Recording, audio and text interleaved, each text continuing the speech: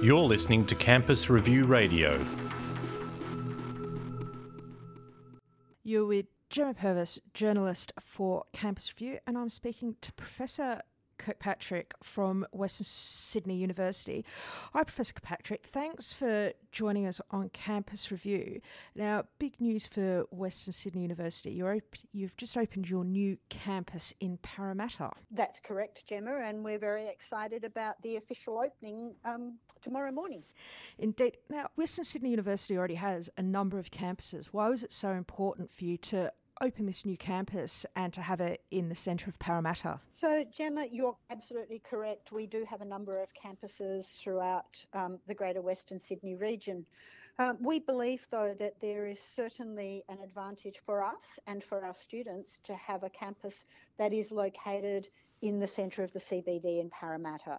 It was a fabulous opportunity for us with the new development that Parramatta City Council has underway around Parramatta Square. It gives us the advantage of locating our business school in the heart of Parramatta CBD, surrounded by business. We have business as co-tenants in our building as well. But there is also, not to be underestimated, a real convenience factor for our students as well. This is a vertical campus, a high-rise campus located on the doorstep of a major train hub.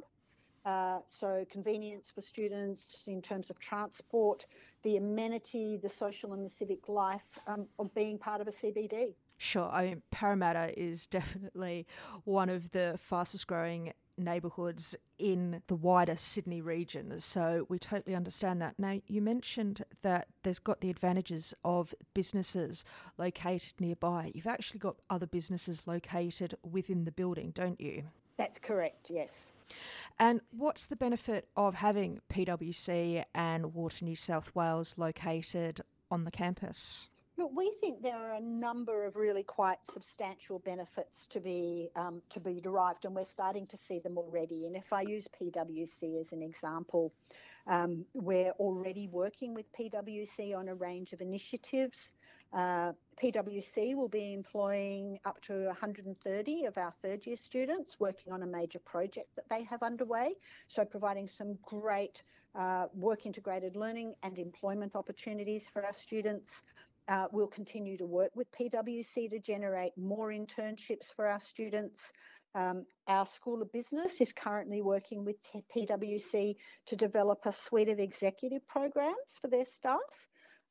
But we're also very excited about the potential of having partners from PwC teach into our undergraduate and our postgraduate courses. We love the idea of having them on the next floor from our higher degree students. We're envisaging some great interactions as our research students present their research projects, not just to staff and fellow students, but to members of the business community and to staff from PwC, but also a number of the other businesses in the region. And I guess most students nowadays do work as well as study, and so for those students that have the opportunity to work with PwC, it's very convenient in the fact that they've got an employer that's going to work within their university timetable and in fact enhance their university learning. Can only be a benefit to them, can't it? Look, of course, yes. Now, perhaps the thing that some listeners will be surprised to learn is that you don't have any lecture theatres at this new campus.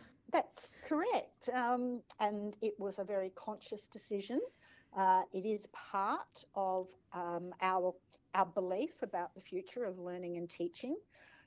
So we have no lecture theatres. We've designed very interactive, very, very technically rich learning studios. We redeveloped our curriculum and we've supported a new approach to teaching for our staff. What we believe is that we should create the environments and the learning experiences that encourage our students to be actively engaged in learning rather than sitting passively in a lecture theatre.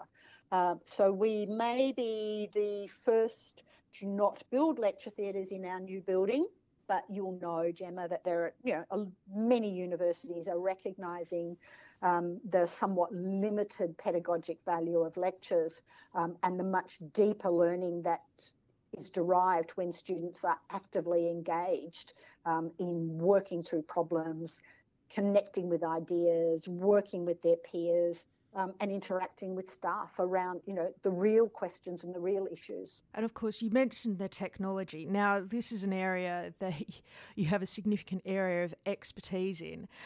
So there is a significant use of technology within the new campus, is there, not just with the lack of lecture theatre, so that you're working digitally with your peers, is that correct? That's correct. So we've set our learning studios up in a way that encourages collaborative work, but also supports individual work. So they're very flexibly designed spaces. They are set up to support group work. Students will bring their own devices in. We have software through the rooms that allow students to share the document they're working on, or the problem they're solving, or the graph they're developing. They can just share it among each other on their own devices. But each group table has a large monitor and computer screen. They can throw their documents and their images up. So every member of the group could put the document that he or she is working on up so that the group can see every document at once.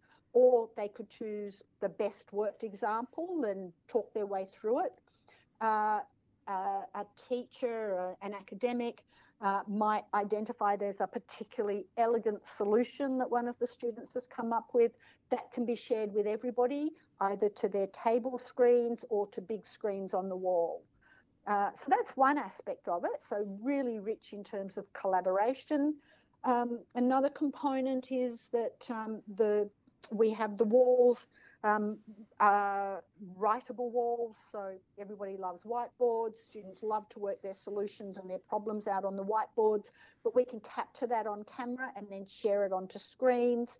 We can share it with somebody at a remote location, so either an expert or a professional or a guest academic on another site, or we can involve students who, for whatever reason, can't make it to class at a particular time. So I guess in a way, it's structuring learning in a way that perhaps more closely resembles what the workforce will be like when they do enter the workforce. Look, Gemma, that's certainly informed our thinking about the design of the learning spaces, but the whole environment in the building. So this is the home of predominantly our School of Business.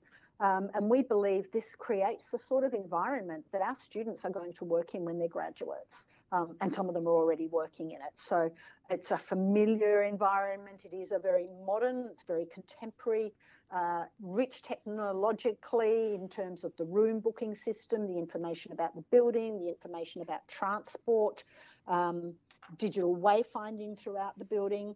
So, we know students will be working in environments that require them to be highly collaborative, that require them to interact and use technologies well. We believe we're going to equip our students with those skill sets and well-developed skills in working well collaboratively, working with a range of different people, working in open and flexible environments, and being very comfortable using technology to support collaboration, but to deliver all of their work, whether it's via presentation or whether it's as a tool to use in their learning and their assignment delivery. Well, it sounds like the students at your new campus are going to be getting the very best of services there. Well, Gemma, I have to say that so far, since our first students commenced with us in January in the Peter Shergold building at 1 Parramatta Square, they're loving it. Well, listen, thanks very much for joining us and congratulations on the opening of your new campus.